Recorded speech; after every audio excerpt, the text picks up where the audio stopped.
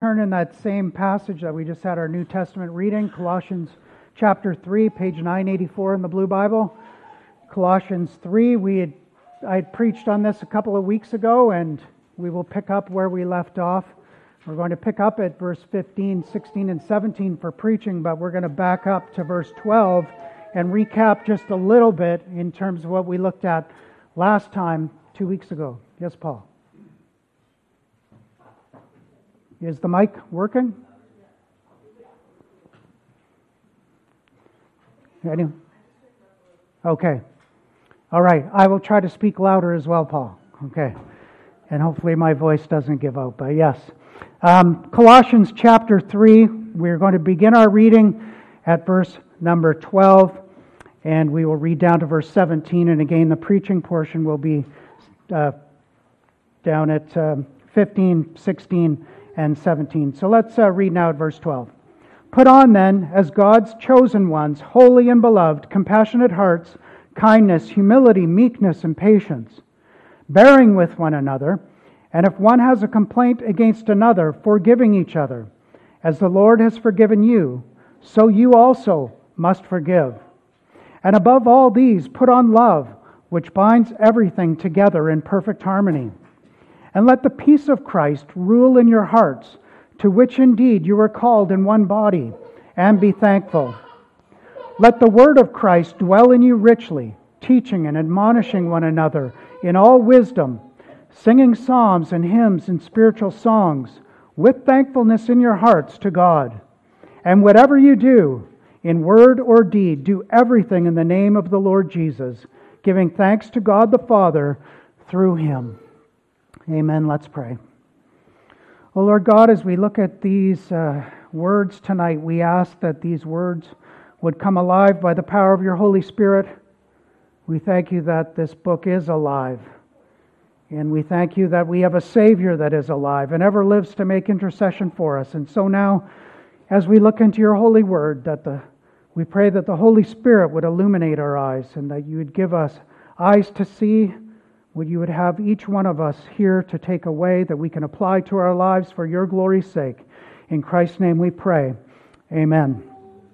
Well, several years ago, Tammy and I were headed westbound on Highway 1 early in the evening, and on our approach to the Port Mann Bridge, we noticed a vehicle up ahead of us that was swerving all over the highway. One side to the other side to the other side, and so we backed off a little bit and observed this vehicle for a couple of seconds and noticed that something was terribly wrong with whoever was driving this vehicle. They must be intoxicated or on drugs or having some kind of medical emergency.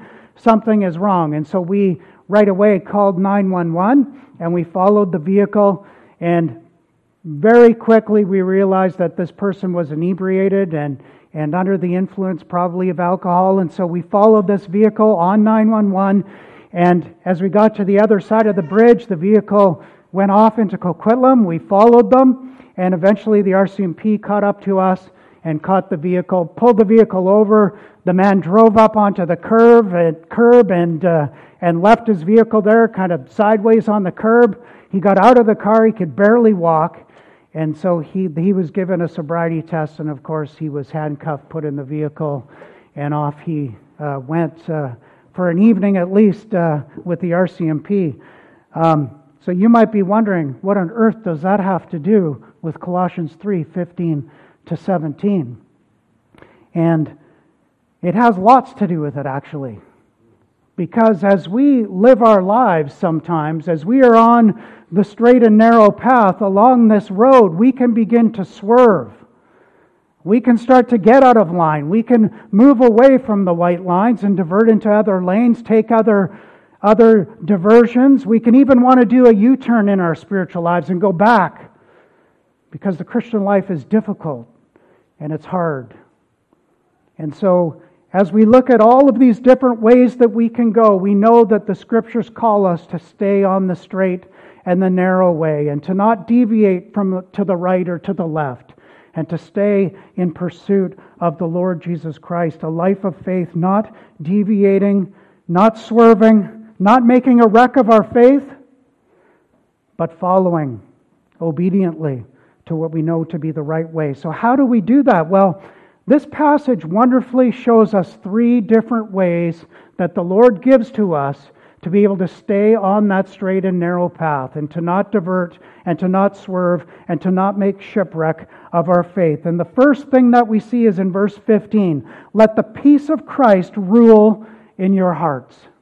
That is the first thing. We're not going to be touching on the entirety of these verses. We're just going to be picking out 3 different elements here and having one other point of application and encouragement for you.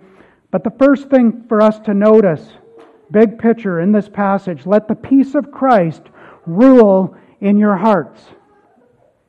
When we come to Christ and receive the forgiveness of our sins and are justified, there is a real sense in which our battle with God is over. We have peace with God through our Lord Jesus Christ. Romans 5:1 reminds us of this.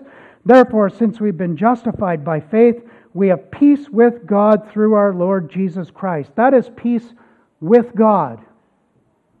Peace with God. And what Paul is talking about in Colossians 3:15 is the peace of God. The peace of God. It's a peace, a rest, a contentment for those who have been redeemed by the Lord Jesus Christ. They know that the sins of the past have been forgiven. They know that God is at work in their present circumstances for their good and His glory. And though they do not know the future, they know the one who does know the future. And so we can rest, we can be content, we can be at peace in this world, knowing that we know the God who knows our future, and He will never leave us, He will never forsake us, He will always be with us through to the end, and then we will be received into His presence in eternal peace forevermore. That is real peace. Real peace. Past sins, present turmoil, a future unknown, and Jesus comes to us and says, do not let your heart be troubled. Believe in me. My peace I leave with you, not as the world gives do I give to you. Because the world can't give peace. The world disrupts our peace. The world leaves us in turmoil.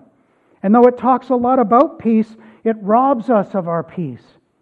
And the more we are in the world, the more we realize that. The more we are ingesting the things of this world, the less peace that we have in this world. And so there is this operation that has occurred within our hearts, but along with that, there needs to be cooperation with the Spirit. And so we see that little word there, let. Let. Let the peace of Christ rule in your hearts. And then secondly, in verse 16, we see, let the word of Christ dwell in you richly. This is something that we are to do and allow, to let it happen, and to not hinder its happening within our lives. And so there is this operation that we see back in verse 9 and 10 where we have put off the old self and put on the new self. And then there is cooperation that we see. Those things in verses 5 and 8 that we are told to put to death. We're told to get rid of them, put them away, to stop it. And then there is the list that we are to put on. So things we are to put off and things we are to put on, to clothe ourselves in. And we saw that last time in verses 12 to 24. And the word here, rule, let the peace of Christ rule in your hearts.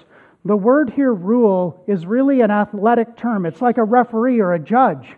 And it's the only time that it's used in our New Testament in this exact way, where we are allowed to allow the peace of Christ to rule in our hearts in such a way that it adjudicates what is right and what is wrong, just like a referee would do in an athletic competition.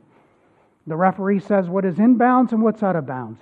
The referee says what's a foul and what isn't a foul. And in the same way, the peace of Christ is to rule that way in our hearts. And what Paul is saying is that in our decision making, the peace of Christ is to be our guide. The things that we are doing, do we have peace about those things? It's like the lines on that road that we talked about in the beginning. You want to stay between those lines, and when you live and you walk in obedience to Him, you sense His presence, you know His peace. You're staying within the boundaries of what we know He prescribes in His Word. And when we get out, when we want to go our own way, when we want to go off-road, we can expect a very bumpy ride. When we say, no, I'm not going to stop, I'm not going to go straight, I'm going to go off-road, then our peace is disrupted. We're living in disobedience. And Paul goes on to say, to which indeed you were called in one body, again in verse 15. So our relationships with one another are to be governed by peace. How we relate to each other. How you relate to your brothers and sisters in Christ. Do you have peace about that? Do you have peace in the way that you communicate? Do you have peace in the way that you think about people within the body of Christ? Are you at peace with that? It's a searching question. It's not as easy to answer as we might think on the surface. To which you were called in one body. And we see this oneness taking place throughout the passage. We looked at that a little bit last time, the one another's that are here in the passage, and they are in the passage here again. And so this text is really teaching us how we live out within the body of Christ, how we live out our faith with one another, practicing the one another's that we see in the Scriptures. And so the peace of Christ is not just something that we need to flourish in our own lives, it's something that we need to flourish within the body life of the Lord here in the church, and having peace about the way that we interact with each other. And then verse 16 provides something also of critical importance to us. So first of all, we have the peace of Christ, and then we are to let the word of Christ dwell in you richly. That's another very important part. The peace of Christ is to rule. The word of Christ is to guide. Let the word of Christ dwell in you richly. Peace is an emotion. Peace is an emotion, and sometimes emotions can be very subjective, and so we need something rooted in the objective, in this case the Word of God, to be able to establish us and give us that firm foundation. So we are to let the peace of Christ rule, and we are to let the Word of Christ dwell. That word, dwell, it's an interesting word. It means to allow it to make itself at home. We are to allow the Word of Christ to make itself at home within us. And the idea is that the Scriptures, Christ's Word, shouldn't be treated to us as a stranger. It's not just an occasional visitor. It's not just something where we're going to pick up the Bible once a week when we come here on the Lord's Day, but it's something that is abiding with us continually, dwelling with us richly throughout the week, richly, in abundance. So the peace of Christ and the Word of Christ, applied by the Spirit of Christ, are how we stay on the road. We need both. We need the Spirit of Christ at work within us. We need the Word of Christ to be filtering these things that we think and do in our lives. We are to filter these through this grid. Now, for some of us, we've been believers for a long time. And perhaps other of us haven't been believers for that long. But I'm sure you've realized by this point in your Christian life that the more of the Word you have, the more the Word is dwelling richly within you, the more peace you tend to have. The more alive the Word is within you, the more alive the peace of Christ is within you. More Word, more peace. Seems like a logical implication of what we're reading here, isn't it? And that's something that many of you have lived out in your Christian life. You know that the closer in tune you are with the Word of the Lord, the more of the peace of the Lord that you have. And so lots of people read the Bible to increase knowledge.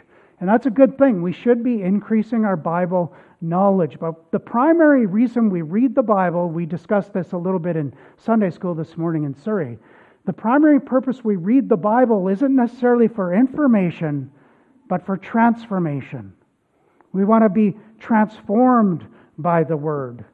Transformation. Putting to death the list of sins that we began to see unfolded back in verse 5. That is the real work of the Christian life, isn't it? Putting to death sins. It's easier for us to decry 1,000 sins in another than it is for us to put to death one sin in our own hearts. And so we need the Spirit of Christ. We need the Word of Christ dwelling richly within us. And the Word of Christ and the Spirit of Christ call us to put aside ourselves as the authority and to look to Christ as the authority, to submit to the Word of God. Does the Word of Christ dwell in you richly. There are a lot of things that we allow to dwell in us richly. Think about how you spend your time during the week. It could be sports, it could be social media, it could be Netflix, it could be a whole host of things that we allow to dwell in us richly. Now, a lot of things we have as responsibilities. We have work, we have family, we have different things that might cause the amount of time we want to spend in God's Word to be less than we would like it to be, and yet God commends us for those things, and it is good and right for us to have responsibilities. Those are given to us by God, and we need to do that. But we allow a lot of things that don't necessarily enhance our spiritual lives to dwell richly within us. Some years ago, Tammy and I had a house with a basement suite. And I don't know if you've ever had really bad renters, but we had some bad renters that were living downstairs. And after a considerable length of time, we finally had to give them an eviction notice. That was it. They were dwelling quite comfortably within our home and wanted to continue on there and didn't want to receive that eviction notice, but we had to give them the eviction notice for the sanity of our own family. Sometimes we allow things into our lives to take root and to dwell richly within us that we need to serve that eviction notice to, that we need to get rid of. They are dwelling comfortably within our hearts, and we need to say no more. We need to say, that's it. We're done with this. It's gone. We need to allow the Word of Christ to dwell richly within us. And in proportion to how the Word dwells within us will be in proportion to the peace that we have in this world. George Mueller said that the vigor of our spiritual life will be in exact proportion to the place held by the Bible in our life and in our thoughts. Remember, we talked last time about putting off and putting on. And that's what this passage is discussing. That's what Ephesians chapter 4 discusses for us. The Apostle Paul uses this regularly, put off and put on. As we put those things away, as we evict those things, and as we put on more of the Word, we will never regret more time spent in God's Word. When we're on our deathbed, it will not be one of our regrets. I spent too much time in God's Word. Netflix could be a regret. Social media could be a regret. Time in God's Word will never be a regret. So how do we get there? How do we allow the Word of Christ to dwell in us richly? Well, very obviously, we need to read it. We need to read God's Word. Read it consistently, be intentional, and prioritize it in our lives. And we need to hear it. We need to be hungry to hear it preached. We need to be hungry to hear it taught. We need to study it. We need to memorize it. We need to meditate upon it. Chew on it throughout the day. We need to ask questions as we're reading our Bibles. What is this text teaching me about God? What is this text teaching me about the gospel? What is this text teaching me? Is there a sin here that I need to get rid of and confess? Is there an admonition of encouragement here that I need to take up for my own spiritual encouragement during the day? Many different questions we need to ask the text as we read so that we don't just have a Bible reading program and tick it off the list and move on our way and forget those things that we read. No, we need to meditate upon those things throughout the day. That is what it means to let the Word of Christ dwell in us richly, to be in the Word. Did you read your Bible this morning? Don't you hate it when a pastor asks you that question? How about yesterday morning or last night? Reading the Bible, taking it in, ingesting it. It's easy for us to go from our cell phone in the morning to our computer, to work, to back home again, to being busy in the evening, back on our computer, back on the cell phone, and the day slides away and we've spent no time. We've not let the Word of Christ dwell in us richly. So the peace of Christ rules in us. The Word of Christ is at home in us. And then to guide us, thirdly, as we stay on that straight and narrow road, verse 17 tells us that the name of Christ is to remind us that we are not our own, that we've been bought with a price. The name of Christ, verse 17, and whatever you do in word or in deed, do everything in the name of the Lord Jesus. The things that you did this last week, the things that you are contemplating to do this coming week, Can those things be done in the name of Christ? It seems like an easy filter, doesn't it? Can those things be done in the name of Christ? Whatever you do in word or deed, do everything in the name of the Lord Jesus. That is pretty comprehensive and all-encompassing. Do everything in the name of the Lord Jesus. The Jews looked at a person's name as being very important because it wasn't just a title, it told us something about the person's reputation. The reputation. All that a person is embodied in the person's name. And so, do what we do and say what we say in view of Christ's reputation. Are the things that you're doing, thinking, saying, enhancing the reputation of Christ, or do they detract from the reputation of Christ? That is a sobering, searching question for us to consider. We are to do everything in the name of the Lord Jesus Christ. We are Christians, Christ's ones, and so we are not to say or do anything that is going to negatively impact Christ's reputation. Now, we live in a world that is hostile to Christ and hostile to the things of Christ. And so the world is going to is not going to think that those things that we believe and that we say are of good reputation. They are not going to think that those things enhance the name of Christ. We see that all the time in social media where people say things that are true and right and biblical, and yet the world does not like those things. But that is not what we're talking about. We're talking about us as believers who know the Word of God. If we are doing or saying anything that we cannot say, I am doing this in the name of the Lord Jesus, then it's wrong. It's sinful. If we are doing something that will not smear God's reputation, then that's good. We can do that in the name of the Lord Jesus. So let yourself be governed by the peace of Christ, guided by the Word of Christ, doing everything in the name of Christ. Now, there's something in connection with each of these 3 points that we didn't touch on yet, and you, as good Bible students, would have noticed and picked up on this, that in connection with all of these things, there is a particular other thing that we need to see here and take notice of as we wrap up our last 5 or 7 minutes here.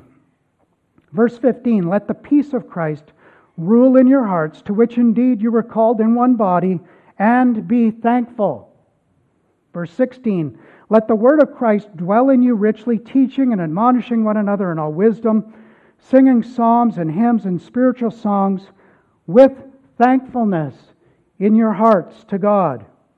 Verse 17, and whatever you do, in word or deed, do everything in the name of the Lord Jesus, giving thanks to God the Father through Him. Thankfulness. Being thankful. Be thankful with thankfulness in your hearts, giving thanks to God the Father. Thanksgiving. Very short little phrases that are so meaningful in the Christian life and how we live out the Christian life in our family and in our church family.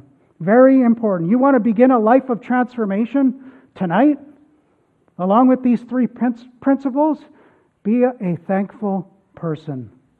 Be thankful. The words at the end of verse 15, be thankful.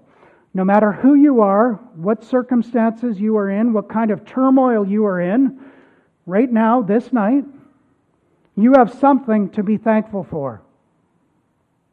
And perhaps you can take that home as homework. What am I thankful for? There might be people in your life that push buttons. We talked earlier about living these things out in community. There might be people in this church family that push your buttons. And yet, try to think about the work of effectual grace within the heart of that person and be thankful for something within their life. And that will change your attitude towards them. People in our own families that can push buttons, that it can be difficult with family, extended family, to be around them. Find something in their life and be thankful for it. If there's a way to bridge that gap, then talk to them and be thankful, and it will change your attitude towards them. And the opposite of thankfulness is, of course, grumbling. We see grumbling throughout the Bible, and we see that it is easy to grumble, and we default to that naturally. That is part of our sin nature, is to grumble and complain. We saw that with the early ancient Israelites. They were grumblers and complainers, and God judged them for it. And in Philippians chapter 2 and verse 14, Paul tells us to do all things without grumbling. To do all things without grumbling. It's a clear command not to complain. And we have other clear commands here to be thankful. Clear commands not to complain. But we look around us in our own personal lives and in the world around us, and it's easy for us to complain. And so that means that there must be, in order for us to rise above this, there must be something supernatural that takes place within us for us to rise above the natural inclination to complain and to have a heart of thankfulness. What is it? It's the gospel. It's the gospel. And we see that throughout this passage. We see the gospel, Paul pointing us back to the gospel as the answer, the antidote to complaining. The reason for our thankfulness and gratitude comes primarily from the gospel. And the reality is, if we were just to look at our church family, we have so much to be thankful for. New attenders, new members, marriages, baptisms, births, all these different things that cause us to rejoice and give thanks to God. Wonderful things taking place within our own midst. Many things to be thankful for. A church that serves, people that want to come alongside those who are hurting and to try to alleviate their pain and suffering in their time of need. So the Lord is at work within our midst, and amazingly so, and we need to give Him gratitude and thanksgiving for that. But there's another thing. If you were to back up to Colossians chapter 1 and look down at verse 20, I was struck this week and amazed as I thought about this. Remember, one of the ways to have the Word of Christ dwell in us richly is to meditate upon it. And so I just want to meditate for our encouragement for a few moments upon verse 20. And through Him to reconcile to Himself all things, whether on earth or heaven, or in heaven, making peace by the blood of His cross. Let's just take that phrase for a moment, that ending phrase there. Making peace by the blood of the cross. We are no longer hostile to God, and God is no longer hostile with us. He's not waiting for us to get out of line and whack us. He loves us, and He cares for us, and He tenderly cares for us. But I think that it's helpful for us to get the picture that is described here into our minds and to not gloss over it too quickly as we consider these things. It's helpful for us to think of Jesus, the Lord of glory, who had His back bloodied and lacerated by whips, was beaten about the face. He had a crown of thorns pressed into His scalp so that He would have been a bloody mess. We know head wounds can bleed so easily, right? If you scratch your forehead even lightly sometimes, it can bleed quite profusely. And so we think about that crown of thorns pressed into the skull of Jesus and how that would have bled. To go along with all of the lacerations. To then carry the cross and to be so exhausted He can't carry it all the way to Golgotha and He needs help. He's exhausted. And then He is nailed to the cross, hands and feet. More blood. And consider this, all without complaint. All without complaining. Isaiah 53:7. He was oppressed and He was afflicted, yet He opened not His mouth. Like a lamb is led to the slaughter, and like a sheep before its shearers is silent, so He opened not His mouth. Not a word of complaint. And then He's lifted up in humiliation before the world to die on that cross. And having died, He had the spear thrust into His side. And then in doing so, Paul says that He gives us peace by the blood of His cross. Peace by the blood of His cross. Also that His peace would rule in our hearts, verse 15. And then so that we would rise up in our hearts and give thanks to God. verse 16 in chapter 3. It's a matter of the heart, isn't it? We can fool people all the time. We can pretend to have great relationships with people, and yet our heart is harboring bitterness and anger and hatred towards them. We can use kind words and be cordial, but yet our hearts can still have that bitterness one toward another. And so Paul goes after the heart. It's a matter of the heart. That's an area that no one else sees but God. God knows our hearts. And so you may be here tonight, physically, but your heart is very, very distant from the Lord.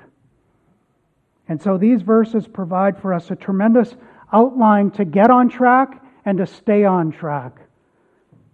Not deviating to the right or to the left. How do we do that? We let the peace of Christ rule. We let the word of Christ dwell in us richly.